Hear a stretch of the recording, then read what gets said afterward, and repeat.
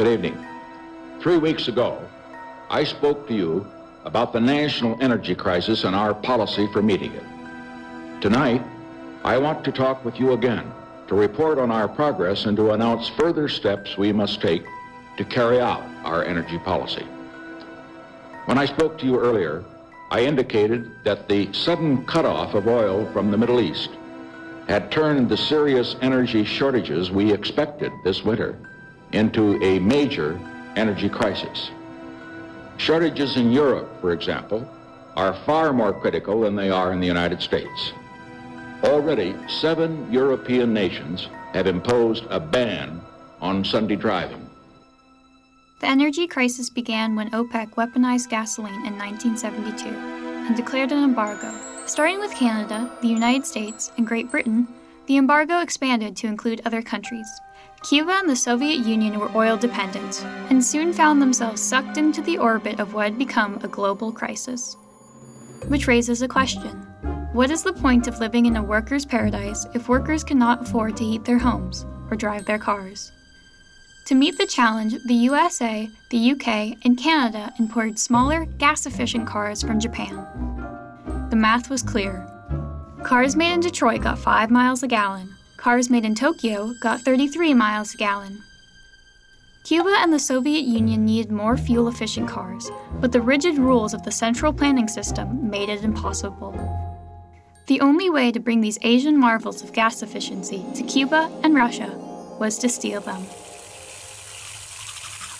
At 10:30 p.m. Wednesday, January 19, 1977, in Delaney Apartments, a young woman, 18, with blonde hair and cornflower blue eyes, was brushing her teeth. She washed her face and lay on the bed. Most nights, she was asleep within 20 minutes, but tonight was different. At 11 o'clock, she was still awake. She strolled outside on the balcony. The moon was waning crescent. Looking down, she saw a Daihatsu Charade speed by and wondered if those silly Japanese cars would ever catch on. Of course, the question has gravitas when the girl asking is stock car racer Possum Harding. This is Orlando. It's 1977, and you're listening to The Possum Harding Adventures. Okay, baby, let me see some ID.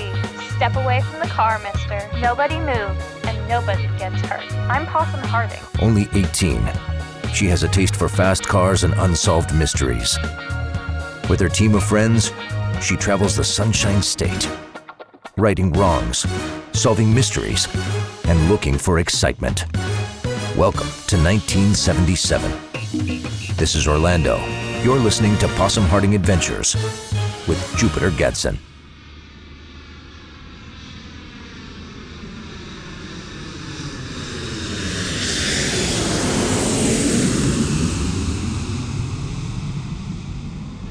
Last summer, in August 1976, Soviet President Brezhnev's aircraft skid down the crumbling runway of Rancho Boyeros Airport in Havana. Stumbling off the plane, the blustery Brezhnev was greeted by Cuban dictator Fidel Castro. After the national anthems were heard, and marching bands marched, and generic speeches were made, and shots of rum and vodka were drunk, and cigars smoked, the two history makers shuffled off to one of Castro's secret bunkers. In air-conditioned luxury, worthy of a shopping mall in Miami, the Cuban and Russian leaders hatched a plan for one of the greatest crimes in history. Brezhnev and Castro were going to steal 100,000 Japanese cars from the streets of Orlando. The plan went like this. Working with an army of local petty thieves, Russian and Cuban intelligence would anesthetize everyone in Orlando for 24 hours. While the blissfully unaware residents snoozed, their imported fuel-efficient Japanese subcompact cars were stolen. Next morning, the Japanese cars would be secretly loaded on freighters and shipped to Cuba, then Russia, where they would be given away free before there was another People's Revolution. One question remained. How? How'd you put 250,000 men, women, and children to sleep for 24 hours? Waiting for Fidel to refill his drink, Brezhnev spied the children's book, Chitty Chitty Bang Bang, on the coffee table. Flipping through the book, Brezhnev admired the images of actress Sally Ann Howes. She was such a beauty. She must have Russian blood, said the bushy-eyed tyrant. Handing Brezhnev a fresh rum and coke, Castro tilted his head, the way a retriever does, and eyed the sumptuous screen siren. I just had an idea, said Castro. Do you remember how Goldfinger got the gold from Fort Knox in the movie Goldfinger? My name is Pussy Galore.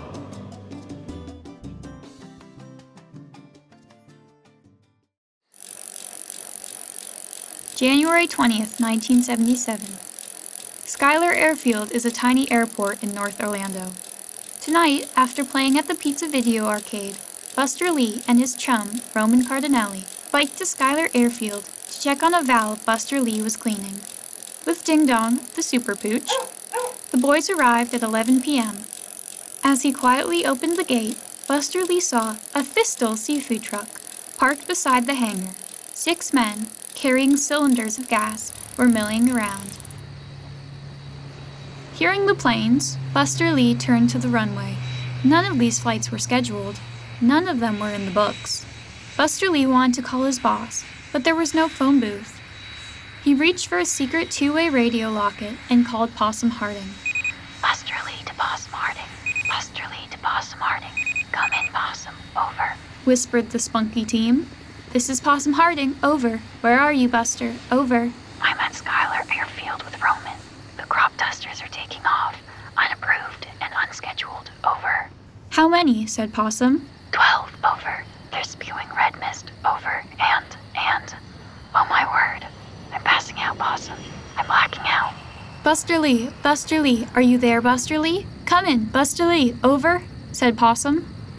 It was too late. Whatever was in the red mist knocked out Buster Lee and handsome Roman Cardinale. Ding Dong tried to wake them with dog kisses, but it was no use. They were both out for the count. Needing help, the hero cattle dog left Schuyler Airfield and hopped in the back of a flour delivery truck, which stopped momentarily at the intersection out front.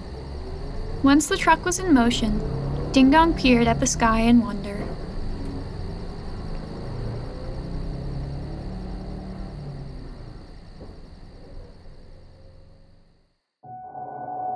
At midnight, Buster Lee's mama, famed psychic Neely Cairo, woke up in a panic.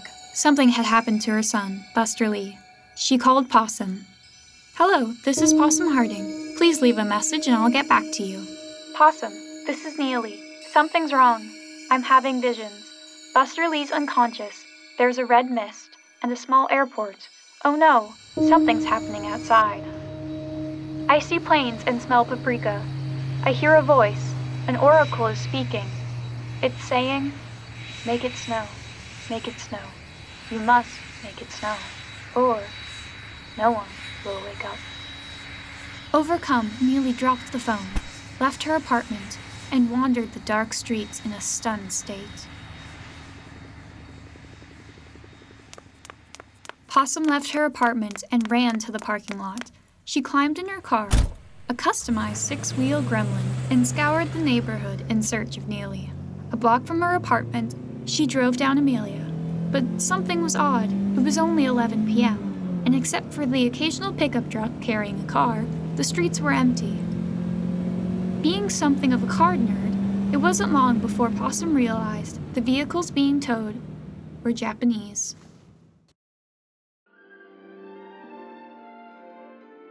At Ambassador Apartments on Barclay Drive, Melanie Daniels and Taylor McQueen watched TV. During a commercial, Melanie got up and said, "This is style masquerading as substance. Who would believe girls as beautiful as Farrah, Kate, and Jacqueline were private detectives?" Melanie opened a window and was surprised to smell paprika. "That's odd," said Melanie, wiping her nose.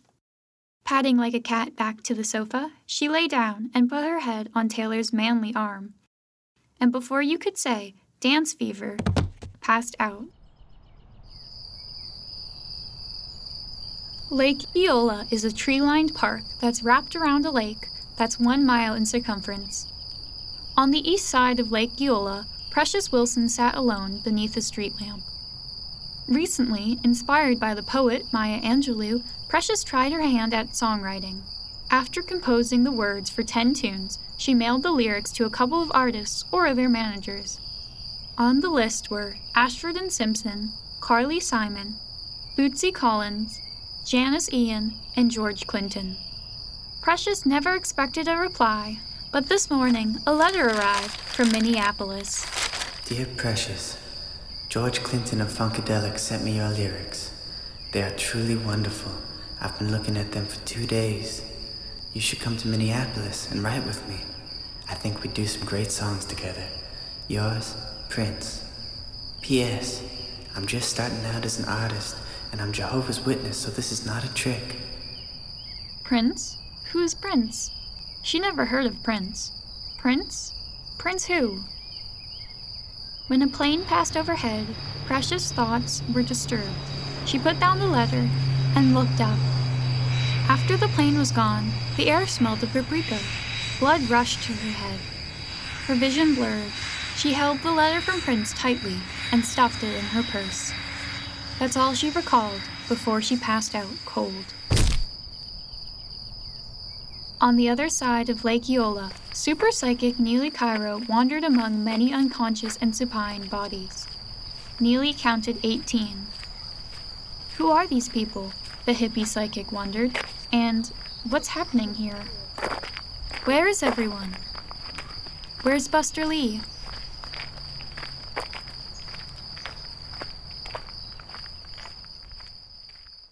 The Possum Harding Adventures will be back after these important messages.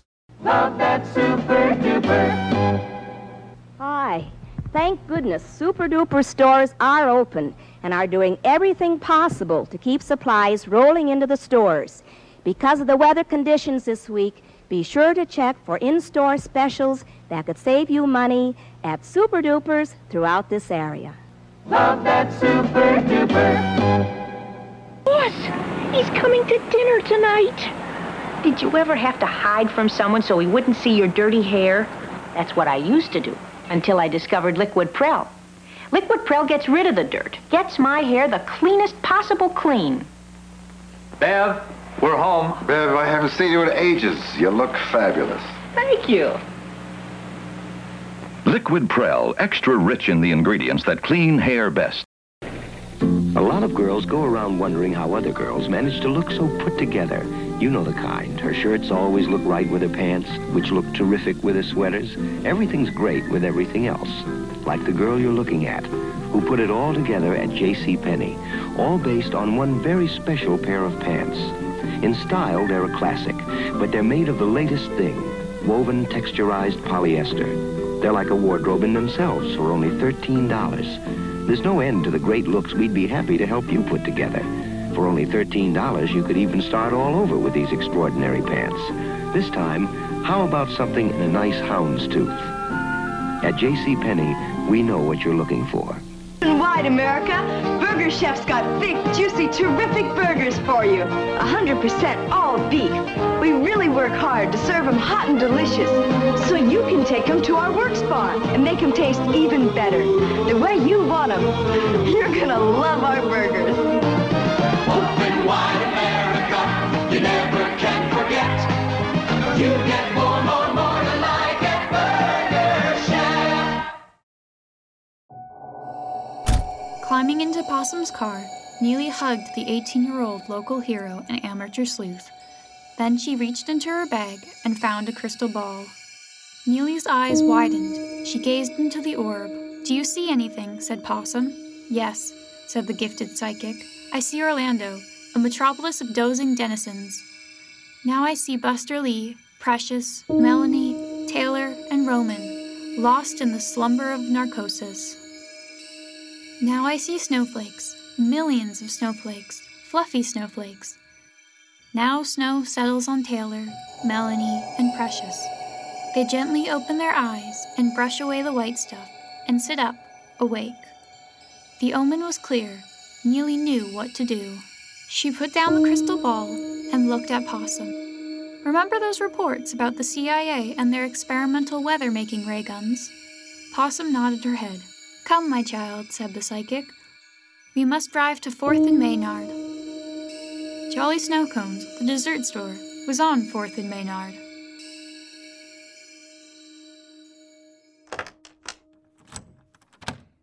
Possum picked the lock of Jolly Snow Cone and entered the store. Lock-picking was illegal, and Possum knew it, but this was an emergency. Without turning on the lights, Possum and Neely filled 8 snow cone serving cups with shaved ice, stuffed the cups in a borrowed cooler, and made a dash to Possum's car. First stop, Barclay Drive, Ambassador Apartments, home of Melanie Daniels and Taylor McQueen. Waiting in the hallway was Ding Dong. As soon as they let themselves into Melanie and Taylor's jet-set joint, Possum sprinkled each with a handful of shaved ice. The couple quickly gained consciousness. Opening her eyes, Melanie said, Where am I? Where have I been?" Neely put a damp cloth on Taylor's forehead and said, "What do you know about the CIA's weather experiments?" Sitting up, the chiseled hunk replied, "They were messing around with ray guns, trying to make rain or snow." "Where do they keep the experiments?" quizzed the super psychic. "Orlando Airport, Hangar 51. The weather ray guns are in a Hercules transport plane. It's hidden under a giant tarp, with a reindeer on it." "Okay, I get it," said Possum. "I have an idea. It's called Operation Let It Snow." 1. Melanie and Taylor grab 2 cups of shaved ice. Find and awaken Precious. She always goes for a walk at Lake Eola before bed. Find her. 2. Neely, me, and Ding Dong will go to Schuyler Airfield to revive Buster Lee and Roman. 3. Once we have everyone, we meet at Orlando Airport, Hangar 51, beneath the reindeer tarpaulin. Is everyone clear?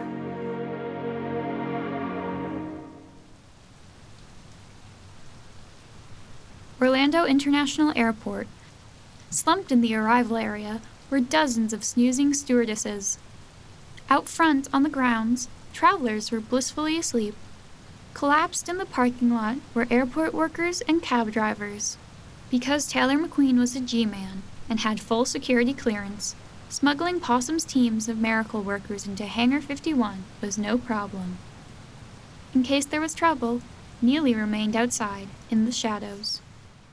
After the tarp was removed, Buster Lee and Possum clambered aboard the winged behemoth and prepared for the historic flight. Strapped in the pilot seat, Possum flicked the start switch, and 4 powerful Rolls-Royce engines began to whir. Before you could say Ruby Slippers, Possum's adventure team were soaring over Orlando. Unlatching his seatbelt, Taylor McQueen stood up and pulled a lever on the wall to his right. The rear cargo door, big enough to stuff a blue whale in, opened. While snapping a harness on Ding Dong, Roman gazed at the city below. The light shimmered like so many fresh-cut emeralds. At moments like this, Roman pinched himself. There was nothing like this in Italy.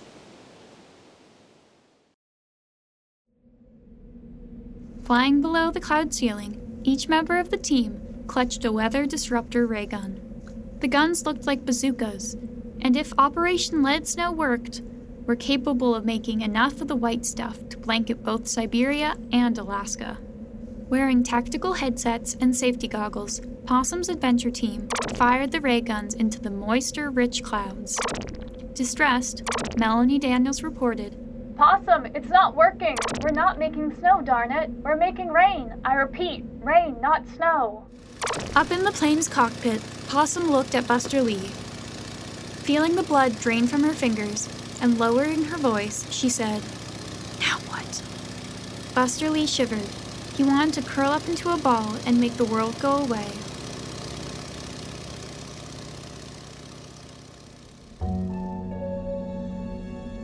And now, a recap. At 11 p.m. on January 19, 1977, a squadron of crop dusters flew over Orlando, covering it in fine red mist that smelled like smoked paprika. The red mist was not a fertilizer, but a sleep-inducing narcotic, so strong that the slightest whiff was like taking 4 tranquilizers. By 11:30 p.m., traffic was scattered everywhere in Orlando. In the restaurants and taverns, guests were passed out. At the train station, everything was idle. Bodies, of all shapes and sizes, of all creeds and colors, slept peacefully, like house cats. People were sleeping everywhere, on the floor of hospitals, factories, offices, mansions, bungalows, jailhouses, sidewalks, apartments, backyards, gas stations, parks, shopping malls, and late-night grocery stores. Budgies having fell from the sky lay stupefied on the ground. Napping dogs and their owners were piled up everywhere. And while they slept, car thieves wearing medical masks stole any set of wheels with a Japanese name. At 12:30 a.m., the sky over Orlando went quiet. The mysterious squadron of crop dusters returned to Schuyler Airfield, unnoticed. At 3 a.m., Possum Harding and her team of troubleshooters commandeered a Hercules transport plane, a cluster of weather disruptor guns, and took to the sky. For the next 2 hours, they tried to make snow, but made only rain. As dawn approached, and desperate for a miracle, Possum pulled on the emergency yoke and sent that Hercules hurtling another 500 feet in the air. Melanie, Taylor, and Precious continued to fire into the cloud ceiling, and as they increased in altitude, as fast as you can say photomat, the rain turned to snow, and boy did it snow. A real dump, as they would say in Vermont. Yet as it touched the earth, the snow gently woke the sleeping hoi polloi. Dusting the white stuff away, a young Brazilian mother, fingers laced across her belly, sat up and said, "Where am I?" Opening his eyes, a retiree stretched his arms and said, "How did I get here?" A nurse, having fallen asleep on the lawn outside the hospital, scooped a handful of the frozen stuff and said, "Is this what I think it is?" Everywhere in Orlando, people craned their necks to stare at the sky and write their names on the windshields of their car. When Orlando police woke up and realized the crime underway, they arrested as many thieves as they could. These were not high-caliber car crooks in the least. In fact, most couldn't steal a bicycle. Unaware of the critical role Possum Harding and her team of troubleshooters played, the morning edition of the Miami Star said, "Orlando orange crop wiped out by freak snowstorm. Schools closed." Coincidentally, at noon that day, Jimmy Carter, the gentle peanut farmer from Georgia, was inaugurated, becoming the 39th President of the United States. It was the end of an era.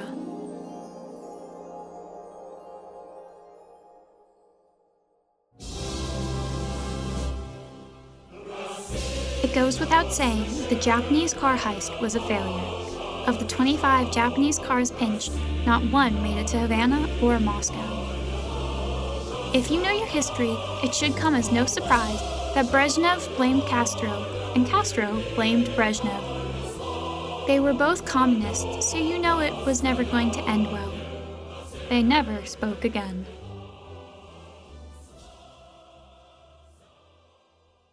The Possum Harding Adventures will be back after these important messages. Why do I shop at Sears? It's easy for me. I can pick up tennis balls, children's clothing, torque wrenches, and a dish all in the same shop. Use my charge card, and it's just simple and easy. We're at a Sears store to find out why Sears is where America shops. They have what I need in the size and the color that I want. I can bring it back. They'll exchange it, replace it, refund it, whatever I need to make me happy as a shopper.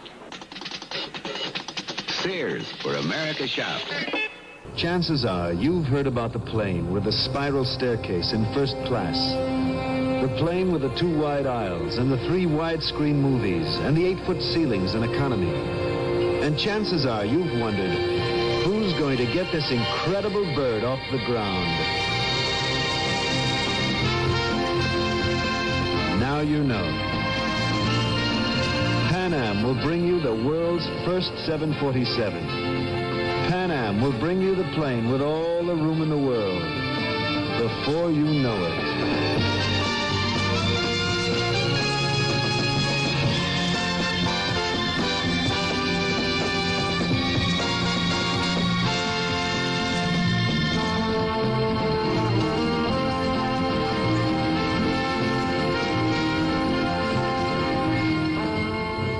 Hello?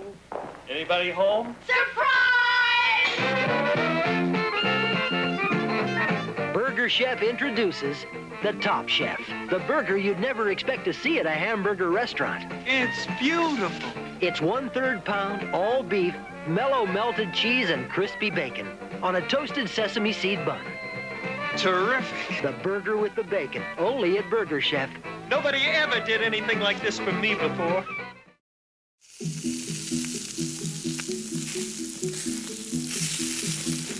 In late January, the Orlando sun shines just enough to hold a barbecue. At Possum's garage, the team had hot dogs, hamburgers, fried chicken, corn dogs, tubs of potato salad, dill pickles, patio soda, and even Gaines burgers. Just add water for Ding Dong. Having been debriefed by Orlando police, who lay all blame at the doorsteps of Russia and Cuba, Possum was relieved to know Orlando was back to normal. Rubbing her Navy friendship bracelet softly, she said, "If last night has a teachable moment, it's that you can never underestimate how far your enemies will go. The Cold War can't end soon enough for me." While Possum and her team celebrated, Precious Wilson wandered off alone. In her purse was the letter from the boy in Minneapolis.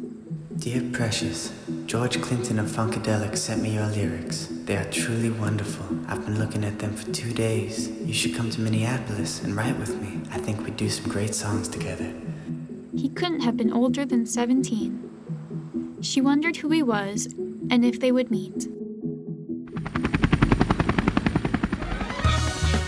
You've been listening to Possum Harding Adventures with Jupiter Gadsden. If you like the pod, subscribe on Apple Podcasts, Stitcher, Spotify, Google, or wherever you listen. Be sure to write a review and post on Apple Podcasts. Possum Harding Adventures musical theme written by Oliver Wickham. Incidental music by FMA.org, with special thanks to Kevin MacLeod, Lou Dot Sessions, Chris Zabriskie, Lee Rosevere, and Jonathan Goldsmith. Pod Planet thanks Steve and Dana Gadsden, Adam Ive, Selena Fiorini, Dave Smith, Drew Froman, Monique Kelly, and Tattoo Sound and Music. Possum Harding Adventures is written and produced by podplanet.org Multiverse. See show notes and biographies at podplanet.org. Thank you for listening.